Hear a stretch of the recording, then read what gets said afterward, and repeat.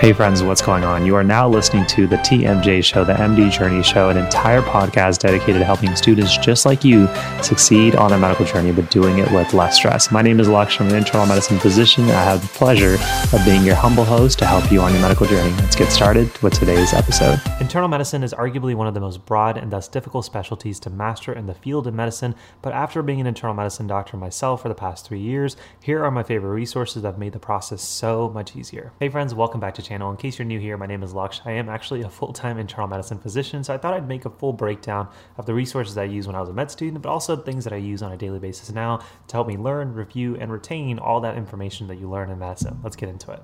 Now, resource number one is emcrit.org. Now, in addition to showing you this website, I'm also going to break down exactly how I use it, so stay tuned. Now, while on the surface, this may not seem like an internal medicine blog and more of an emergency medicine, this is actually one of my favorite resources to use for some of the most complicated topics I have to understand in medicine. And usually what I'll do is actually we'll go up here to PumCrit, and then the emcrit website nicely combines audio with very conversational blog posts to help you really understand why certain things are done. So for example, let's just say I've actually never seen a patient with catatonia, so I wanted to read about this. And when I get into the specific page, it has this nice, beautiful breakdown where it has just the right amount of information. And all of this is kind of written as if your best friend was talking to you about why the pathophys of catatonia happens.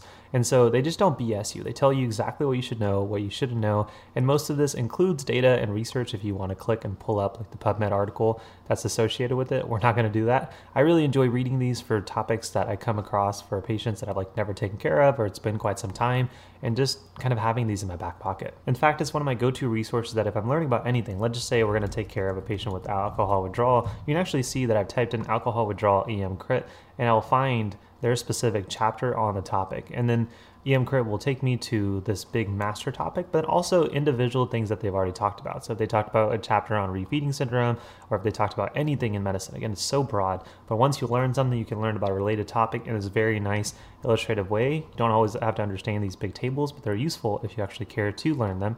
And it's just something nice you can keep in your back pocket. Now, I promised I'd show you exactly how I use a website like emcrit, and I go over this in more detail in my episode of how I learn as a full-time physician step by step, so you guys can check out that episode and video. I'll link it down below. But one of my favorite tools is to use Notion and essentially create a chapter for what I'm learning. So for example, as I was reading about cardiology, I was learning about LV outflow obstruction. It's actually a chapter within emcrit. And then I was able to just add in my own little definitions, why it happens, and pictures that I found really helpful from their chapter, as well as other things such as how to treat it and manage it. And the nice thing is that in the future, if I ever come back to this related topic, maybe I read another journal article or somebody else is teaching me something about this, I already have a chapter in my Notion database. I can always add to it. And then because it's portable, I can pull it up my phone if I'm taking care of a patient with this specific problem. Now, resource number two that I'm a big fan of is Online MedEd. Now, I have a special place for OME because of how helpful it was for me in medical school, but the nice thing is as they made more content, a lot of it is now free. And so for example, if you go to their website, I'll go ahead and add a link down below. You can go to any various topics. So here we're learning about coronary artery disease, and it's just a nice whiteboard description that's very nicely and neatly put together for you to understand how to manage it, how to stratify the patient, how to treat it, what type of decision making you have to do. In internal medicine, it doesn't matter if you're a student or actual provider, you're going to be using these. And depending on what topic you want to go through, you can find a topic such as pulmonology and to find all the related videos. For example, if you're struggling with something such as asthma, you can say, oh, does Online MedEd have a video about inhalers or asthma or COPD? And you're like, perfect. This first video is actually about asthma. Let me go ahead and watch it. And particularly if you have a patient on your rotations or somebody who you're taking care of in residency, or if you're a nurse or a PA or a student, you can essentially watch these videos to get a better idea. You will have to sign up for their free access. If you want access to other things such as their notes, their flashcards, and their practice questions, definitely it comes in their premium versions. I'll add all of those links down below. It is a resource that was very helpful to me when I was a student. Now the videos are more than enough for me to just get a nice, oh, I remember that now. And in a second, I'll share other video resources that are also free that have been super useful. Now, resource number 3 is MedCram. Now, I've gone over MedCram several times here on the channel, particularly in the episode that we did on my favorite YouTube channels for people on the medical journey, so you guys can check those out. But MedCram has been a big lifesaver in terms of having amazing playlists for every difficult topic that I had in medical school. So for instance, carrying forward with our example we just had before, if you're struggling with asthma, you can watch these 5 videos on why asthma happens, as well as complicated things like how to understand which inhalers to give and the differences between the inhalers you're prescribing. Or if you're struggling with antibiotics, they have an entire playlist for that. Some of my favorite playlists and videos that I used when I was a brand new resident or a brand new physician were actually the videos on how to understand a ventilator and the different settings, the different things you had to think about. And so make sure you guys check this out. Again, the videos are absolutely free. They've been watched by millions and hundreds of thousands of people, and they've been very easy to understand. And there's always a corresponding video. Sometimes, for example, if you're learning EKGs, there are videos on practicing what you just learned. And so for all those reasons, MedCram is a fantastic resource to add to your internal medicine repertoire. Now, my next favorite resource is perfect for anyone who's struggling to learn EKGs, and that is WaveMaven. Now, I can never remember the full URL of this, so I just always type in WaveMaven, which I'll put here, but I'll add the link in the description in case you guys are interested. But if you click this, you'll actually come to this beautiful website that is made by the Harvard system that's absolutely free. It's essentially a collection of EKGs, and then asks you to identify a question that it's asking, but also then helps you understand, oh, here are all the abnormalities from an EKG. So let's just say we're going to look at a random case, and it helps you say, okay, I am a medical student. You can actually just say, I'm doing this for quizzing purposes, and just go ahead and click continue. You don't have to add your email address. And then you can pull up a high resolution image of this. So you can practice your step-by-step approach of how to do an EKG. And if you guys are interested, go ahead and comment down below if you're watching this on YouTube, because I really want to make a step-by-step video on how to perfect and make EKGs easier. So if you guys are interested in me making that video, it's going to take a lot of time. So I want to make sure the interest is there. But if you guys are interested, make sure you hit that like button. Let me know in the comments section down below. But you guys can go ahead and check out the high resolution image, see what you find, and then look at the question that's asking you. And then when you click show answer, not only is it going to tell you what the answer is. So for example, if you don't even know what dofetilide is, it's going to walk you through that, but also going to tell you things like, oh, this patient is bradycardic. Oh, also look at their QT and their QTC interval and other things about this EKG. This is by far one of my favorite resources to teach EKGs. And actually when I'm on rotations with medical students, often what I'll do is I'll put up like 1 or 3 every morning, and then we'll just walk through them. Sometimes I even get that wrong, but it's a great learning experience to saying, oh, this small abnormality that didn't really look like it meant something is actually very telling for this specific patient. And EKGs are really about pattern recognition. So the more practice you can do, either on a daily basis or just saying twice a week, I'm going to pull up 2 to 3 EKGs and just get a little bit better. It really just hits it out of the park in terms of helping your overall knowledge to master a very difficult topic. Now, if you don't need to know ventilators, maybe you're a student who doesn't have to do ICU, or you're a nursing student or PA that doesn't need to actually manage these, then go ahead and just skip to the next part of the video that is pertinent to you.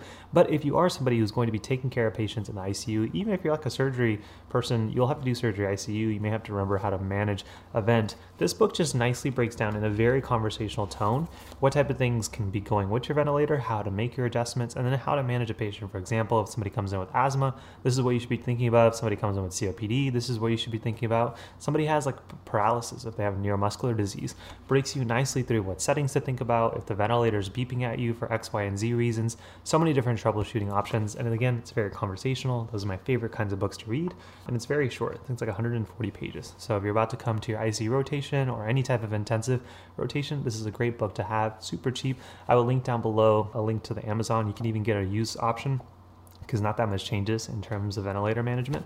So if you guys are on your way to become an internal medicine doctor, this book is one of my favorites to have on my bookshelf. I'll link it down below. Now, my next favorite resource is an interactive medical cases from the New England Journal of Medicine. Now, if you are somebody who just learns by doing, somebody talking to you all the time just doesn't help you, then these are one of my favorite resources to really help you do that, because not only do they teach you some kind of concept in the form of a patient vignette, but then you get to practice it. So for example, if we went to this case right here on hypertensive heartbreak, so I like their names, then it will walk you through a case of a 61-year-old guy who comes in after having a heart attack, blah, blah, blah, and then you would essentially do the case. So you can go ahead and play it as a guest if you are signed in. And then as you go through the case, you'll be presented with things like their vitals, their history over time. And these are actual cases, so you can actually see what the natural course of a patient may look like, even when things go bad, and be able to see such as their medical history, their labs, what meds they're on, their physical exams, all the things that you would physically be doing in the ICU for this patient, and then being able to see their labs before they had the surgery, after their heart attack, and then what your report is for, as well as other common studies. For example, here they got a chest x-ray for this patient and then a few EKGs, so you can study just like the WaveMaven example and seeing like, oh, what's different here? Like this person looks like they're a normal sinus here, and then just telling from experience, this person has a new left bundle branch block, because I've seen that, and sure enough, it will tell you, yep, So, this is a nice breakdown of what's going on with this patient. It'll show you their echo. You can actually click on these. But it doesn't just end with what actually happened. You actually get to practice what's going on. So this is a patient with Takotsubo, a very common condition that we'll rule out in the cath lab. And it'll tell you the teachings of it, like why it happens, the clinical stuff, for example, cardiogenic shock, mitral regurgitation, all the things that can happen from this patient, how you treat them. And then, this is my favorite part, is that not only do you get to learn about something very common, very exciting, like heartbreak syndrome, literally the broken heart syndrome, and Takotsubo, but now you can actually get to practice. So they were going to finish this case and then essentially ask you, okay, now you're in a setting where a patient is going through the setting, they're having hypertension is what it looks like, and what do you want to order next? And so if you click something, it'll say like, yeah, that's a decent answer, but it's like not ideal. So then you can go like, oh, let's go ahead and click something else. And then essentially you can do this for every option and saying, yep, that's the most appropriate choice, understand why. This is beautiful for students, for providers, and saying, I have lots of options in terms of what I can do for a patient, but these are the things that are most appropriate. And if you're using kind of the method that we talked about using Notion earlier, you can essentially create a Takotsubo like chapter, add everything you're learning from as you're doing the case, and then saying, oh, like plasma metanephrines may be my best choice if I'm trying to rule out somebody with a FEO compared to all of my other choices. So if your institution or your school gives you access to the digital version of the New England Journal, then make sure you guys check out some of the simulation cases. Again, even if you do just one of them on a weekly basis, you're already getting better knowledge compared to somebody who's just like stuck in their textbook. You're actually practicing stuff and learning it and then practicing it again using these sim cases. That's one of the reasons that it's one of my favorite resources to recommend, particularly to brand new students. Now, if you're not familiar with Clinical Problem Solvers, it's one of the most popular internal medicine podcasts that's out there where they essentially walk you through a case in a very vignette form. If you've ever been to a morning report for any specialty, usually a case is presented, people ask questions, more information is given, and then in the back of your mind, you're trying to practice coming up with a differential and treatment. That's essentially what Clinical Problem Solvers does on an episode by episode basis. But in addition to having a very successful podcast, which I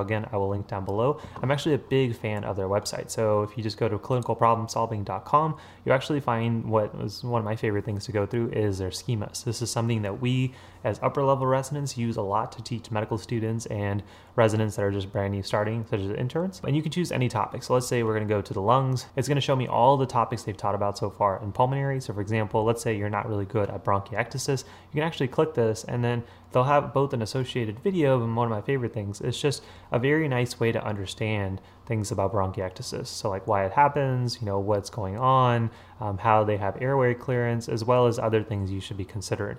Usually it correlates well with the episode or the video. So after watching the video, you're like, oh, here's the schema.